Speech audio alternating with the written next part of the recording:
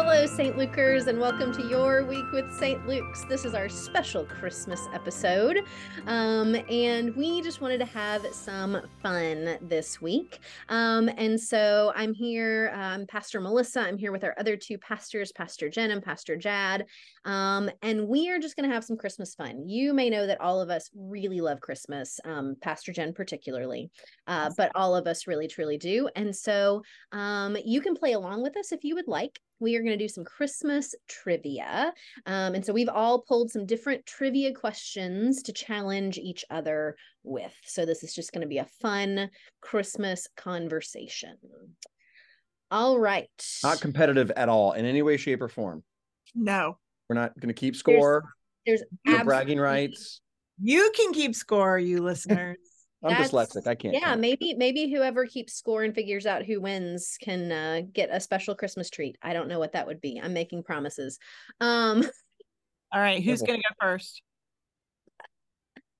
I'll start with one that I know all of us will enjoy. How long ago did the Rockefeller Center Christmas tree start? Oh, that was from last year.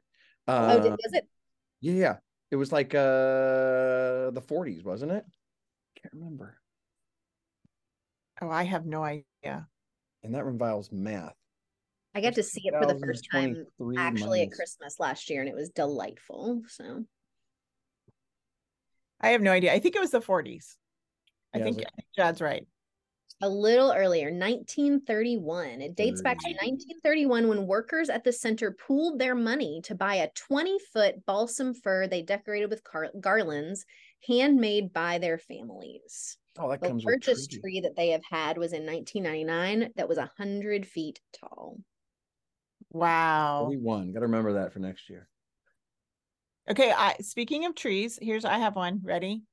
The first artificial Christmas tree was made in the 19th century using the feathers of what bird?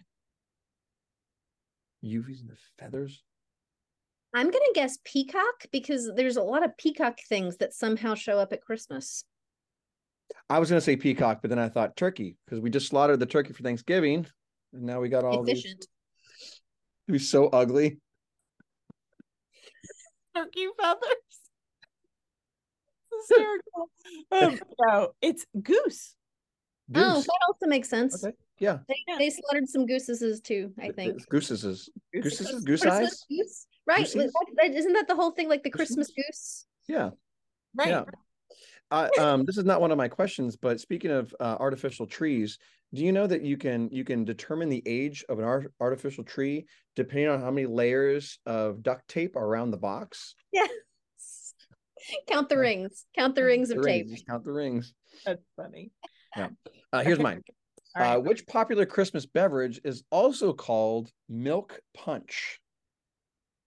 I'm assuming eggnog, because that's ding ding ding. There you go. Yeah, milk punch sounds gross, so I'm glad they changed that. Point to Cooper. Eggnog doesn't sound much better. No, but it's superior to better than milk punch. Yeah, that's not good. All right. What do you think the annual average temperature is at the North Pole?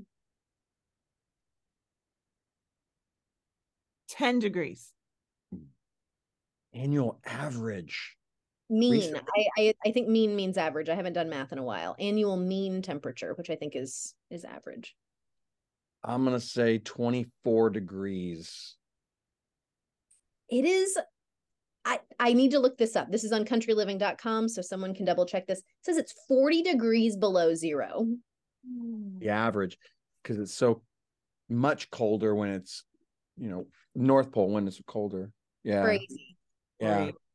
There's a guy who's on social media who's a researcher down on the South Pole, and he posts all kinds of amazing videos because it's summer down there, so he can walk out for a few minutes and not die. It's just absolutely amazing. He does a one where he walks around the world. He's like, I'm going to walk around the world because he's on the southernmost point and he just walks around the pole. That's where all timelines come together. Anyways, it's cold. That's cold. That's like, can you live in? Anyway. Okay. In the 1964 classic, Rudolph the Red-Nosed Reindeer, what was the name of Rudolph's faithful elf companion? Yeah, I don't. Bonus points if you know what occupation he wanted to be. Dentist. Oh, he wanted to be a dentist. Yeah. Oh, what was his name? Because we did this last year. That's the only reason I know this. This was not Yeah. part of my childhood canon. What? I know. I don't know how I missed it. Talk about that too. Like, But I know he's a but dentist, but I can't remember his name. Or he wants to be. Because that's how they get out of it with the monster, right? I'm a dentist. Right. Hermie. His name's Hermie. Hermie. And That's the right. dentist. We had a great Hermie last year in Rudolph. Yep. This one might be easy, especially for Jen. Okay. How many ghosts show up in A Christmas Carol? It's a trick question. It is a trick question. 4. That's right. That's right. Yep. Makes me think of how many people were on the ark. People are like 3, 4, 8. Oh, I've got 2 really good ones. Go, Melissa. I'm so Go ahead. excited. Okay. This is what famous Christian reformer is credited, this is hysterical, with being the first person to put lights on a Christmas tree? That's so good. I mean, Christian reformer? Yes. Yes. I mean, Martin Luther, he was German too. No, Melissa. that's wrong. I'm not gonna say. I'm letting you both. I feel like Calvin is too much of a curmudgeon to be Calvin. I would Zwingli love sounds to like a John guy I would Wesley, but party he with. was also a curmudgeon. But I'm gonna go John Wesley. It was Martin Luther. Wow. Isn't I'm that out. great? I'm done. I know, man. That was good. That was a good question. Good Okay. question. All right. Okay, I got one. Okay, so there is a Christmas Carol that has been played in space. What Christmas Carol was played during NASA's Gemini 6A space flight? Silent Night.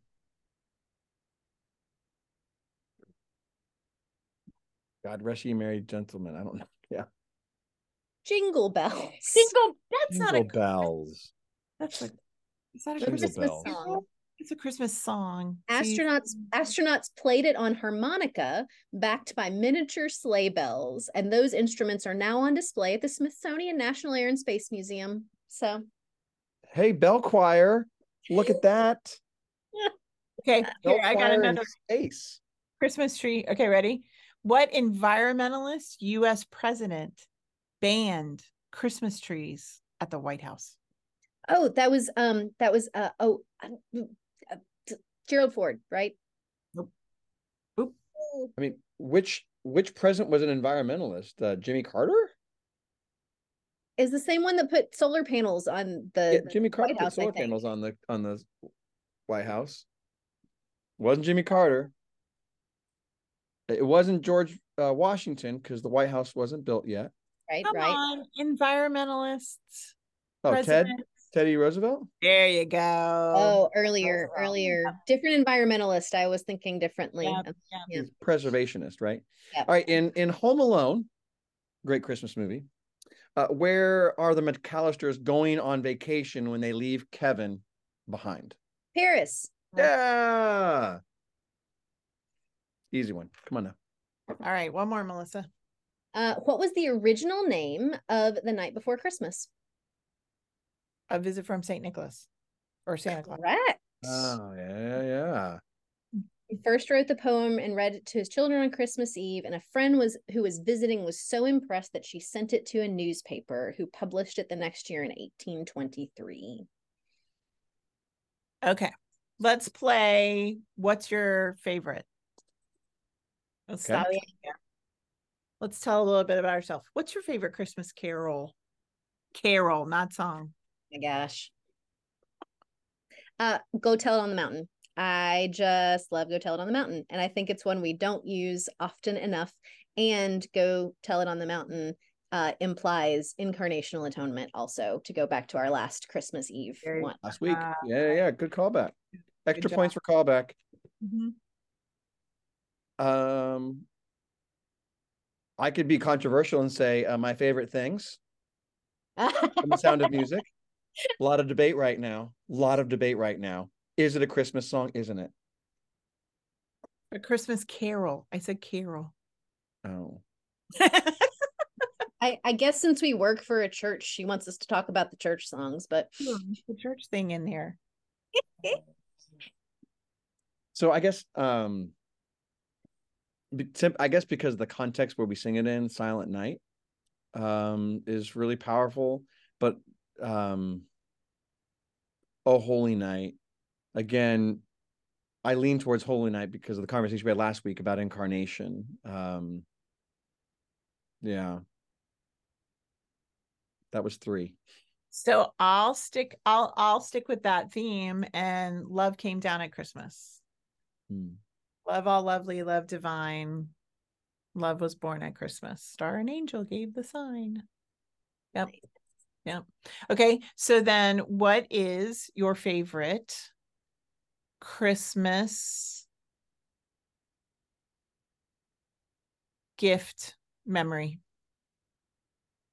I think I've told this one before, but I'll tell it again because if you haven't been with us in the last couple of years, my favorite was Christmas morning as a kid. I got up and was so excited because when I walked into the living room, there was a big red,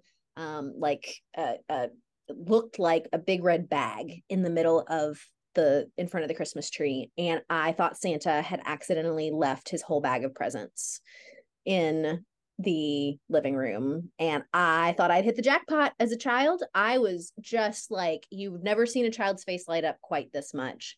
And it turned out that Santa had brought me instead a big red beanbag chair, which was great, which was a wonderful gift. All of the toys in the world, but it didn't quite hold up to the other perception that I thought I had. Have I not told this story before? I do not remember this story. I think it may have almost made it into like 8 sermons, or it has made it somewhere. But yeah, so that's a classic. Do your parents know this story? Oh yes. Oh, they tell it. They tell it often. That's really. They were like, well, really funny. Didn't expect you to be that disappointed on Christmas morning. That's really funny. That's good. Dad, do you have one? We have a tradition growing up, and with the white envelope gift that's in the tree, and it's usually something that's unbelievably poignant, that a gift that's been given in our name to something. And I just remember, I don't remember the specifics, but I just remember the room is destroyed. There's wrapping paper everywhere, and then everything stops. And one of us kids pulls out that envelope and opens it up, and everyone's crying at the end of it because of something that was donated or we're going to go do, that's poignant and powerful, and like that's just that not a lot of specifics because it's 10 Christmases all pushed in together, but it's always a great reminder of what it's all about. But so that's always powerful for us. Mine, I feel like I shouldn't answer after that. That was a really good story. Yeah, my Barbie edit it out. Summer ski chalet is just not the same kind of answer. Hey, it sounds great. So we had white envelopes on the tree every year, and they were always savings bonds, which I am still sitting on some of those that are still maturing 30 years later. So wow. Yeah. I don't know if you can get savings bonds anymore, but I was going to say, I don't think we've got people listening who have no idea what that is. No clue, but that was what it was. I always knew the white envelopes on the tree were savings bonds. So what's your favorite moment on Christmas Eve? We've answered this before, but I want to answer it again. Yeah. Christmas Eve, Christmas Day, the whole preve, all of it. Yeah, mine, I'll go ahead and go because I think I have the least tradition around some of this. Because growing up an only child, there wasn't as much like requirement of structure, and so it was different every year. And when I was growing up, we shifted when and where we did things, just because as I got older, I wasn't waking up early. Nobody else wanted to wake up early. So we would start, opening presents on Christmas Eve rather than Christmas morning. And so I think that it was just always a little bit different. And there was something nice about being a small family, and we could just kind of do what felt right in the year. And so that has been really nice. Now that I'm married into a slightly larger family, my husband is still an only child, but there are actually cousins in that family, and others. There's a lot more tradition around things. And it sounds really silly, but one of the things we did before Will's grandmother died is Christmas Eve dinner was always Red Lobster. And that's where she wanted to go. Yep. And Grandma so there wants, was grandma just gets. something fun, and my in-laws and that family was also always very intentional when we would be at Red Lobster on Christmas Eve to tip the staff really well who were there, to be as generous and kind and loving to the people who were serving us. And so that even though it was only maybe 5 or 6 years, because she's gone now, and so everything is a little bit different there too, that we would be home for that. There was just something really special about Red Lobster on Christmas Eve with the Coopers. So I think of two when my sisters and I were right getting into college, maybe my little sister was still in high school, our parents stopped giving gifts and we started going on mystery trips. We had to finish Christmas Eve. My dad was a pastor. And then next morning we opened a gift that was a clue to where we were going. And, the best one was, there was a box filled with Mardi Gras beads. And that afternoon we flew to New Orleans for a week, and so we've continued that. 2 years ago, we told our kids at Christmas, this is the last year we're giving you gifts. So last year was the first mystery trip, and this year is the next mystery trip. And so that's because we want to make memories together, not things. Again, my greatest memory is the white envelope, how we were giving, so that's a cool thing.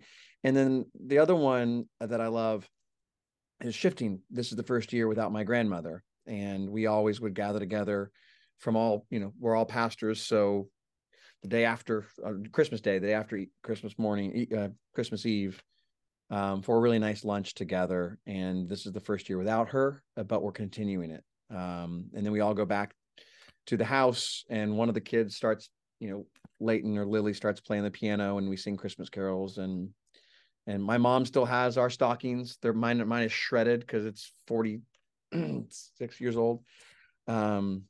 So those are traditions that we're keeping alive that are great. For me, it was actually, I people know, like, we used to sing Christmas Eve service, my whole family, as the Von Trapp singers. But it was actually when it was just me and my mom and dad, and the other kids had moved out of the house. My dad, and then my dad and my mom would finish Christmas Eve service, and it would be like, I don't think maybe we had 11 o'clock, but it was late. And we would pack in the car and we would drive to wherever Annette was, my sister was. So we'd either drive to Orlando right here, and we'd go to Jad's house to Banyan Boulevard, because they had, little one, Kyle, my nephews were being born, or we would get in and we'd drive all the way to Tallahassee. But I remember being, when we drive to Orlando, I'd sleep in the back of the car, and we'd get to off the turnpike and drive down Apopka Vineland, which was not the way it is now. It was curvy and windy and dark, and pull up. And so it's kind of cool now to go and visit and leave. My kids are not going to be with us. The two older ones are going to be with their significant others' families. And I told Sam, I was like, we could get in the car after Christmas Eve and just go to see someone, because I remember that. And it's weird to be now our home is in the same place that I used to travel to as a kid. Yeah. Just that whole like circle thing. It's really, really, really cool. So yeah, it's neat. Yeah. And we're trying to figure out what does it look like to do Christmas? You know, what are our new traditions going to be? So it'll be interesting. It'll be fun. So next week, Christmas is gone. We hope you have a wonderful Christmas. We hope if you've listened to this, you've had an amazing season. We're going to be moving into 2024 with one theme: on purpose. We want everything we do in 2024 as a church, as disciples, and for you in your individual life to be very, very purposeful and intentional. And we want our ministry to be on purpose. We want our vision to be on purpose, and we want to grow on purpose. And so the very beginning of the year, we are going to be resetting our purpose around our baptismal vows and around covenant service, some of those very traditional to St. Luke's culture kind of things.